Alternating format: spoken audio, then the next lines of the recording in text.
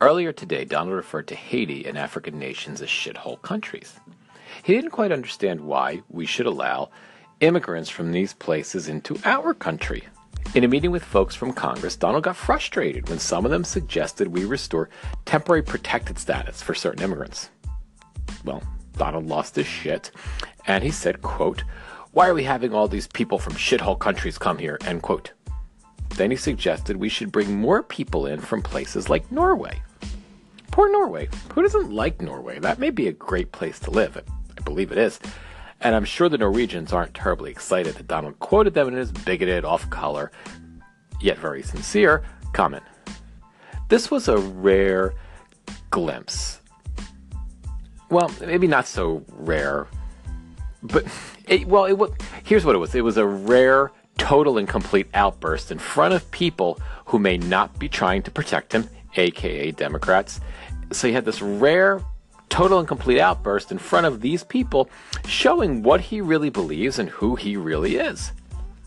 Now, his hardcore base might actually like this and expect some Republicans, although probably fewer than usual, are going to find a way to try to follow up on the White House's weak attempt to impossibly pivot from this comment. So according to CNN, quote, White House spokesman Raj Shah did not deny the shithole remark, but instead in a statement that Trump, and this was the quote from Raj Shah, quoted by CNN, Trump is fighting for permanent solutions that make our country stronger by welcoming those who can contribute to our society, grow our economy, and assimilate into our great nation.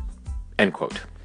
I almost can't wait to hear Trump surrogates tomorrow tell us that what the president really meant was that he is fighting for permanent solutions to make our country stronger by welcoming those who can contribute to our society, grow our economy, and assimilate into our great nation. I can't wait to hear Kellyanne spin this.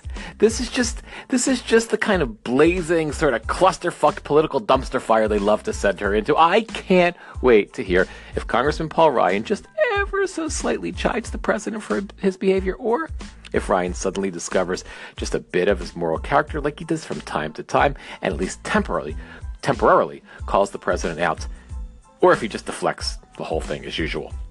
It's not news that we have an emotionally unstable, raging bigot in the White House.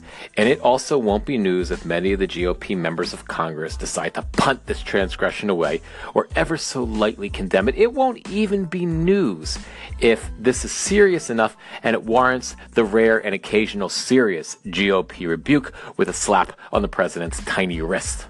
What is news? What's news is that CNN really had no choice, and their lead headline right now at this moment on their website reads, Trump decries immigrants from shithole countries coming to the U.S., or NBC's no choice current headline of the moment, Trump calls Haiti and African countries shithole nations.